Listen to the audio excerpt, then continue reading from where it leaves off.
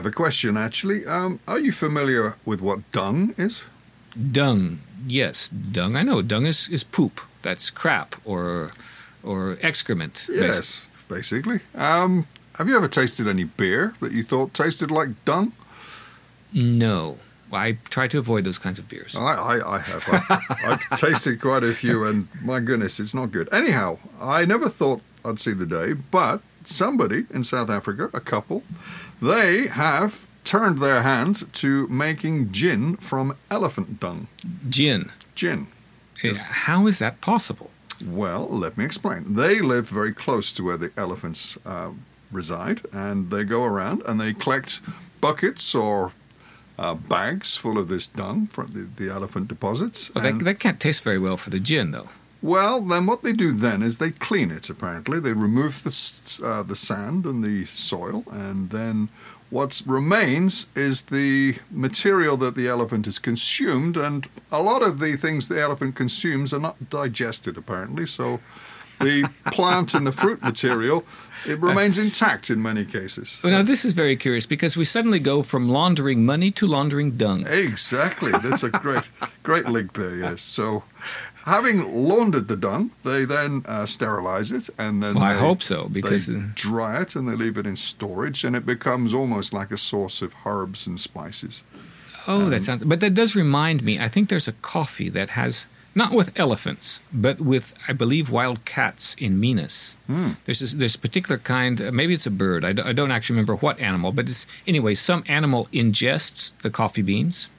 Then through the excrement, they go and they filter, they clean, they launder, and that gives it, let's say, an added aroma or an added taste to the coffee. And they sell it for actually quite expensive. I have heard about that for monkeys. How much does this elephant dung cost? Anyhow, the elephant gin elephant gin has a name and is called Indlovu, which apparently is the Zulu word for elephant. And nice. It retails for $32 a bottle. So for any of you interested in trying some dung-based gin, then rush on down to your nearest South African supermarket. I'm just trying to find out what the marketing strategy for that is. How how would you actually market that? Only the best. The biggest and the best. The biggest and the best.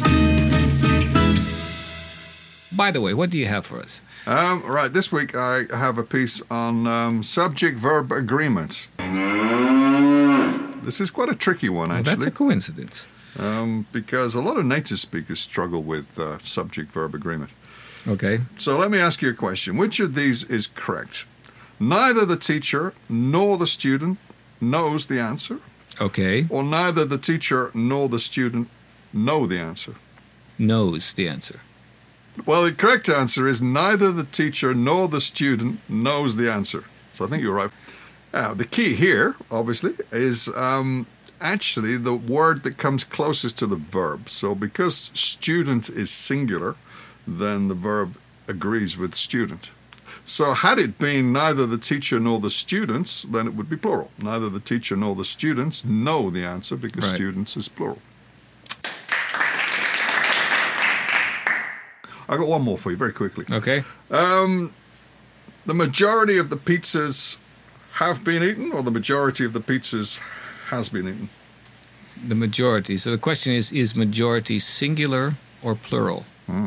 And in this case, majority, it can be singular or plural, depending on the object that follows.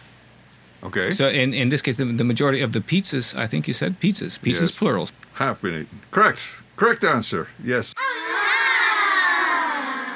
So basically, again, it depends on whether the object is plural or singular as to whether the verb agrees in the plural or singular form.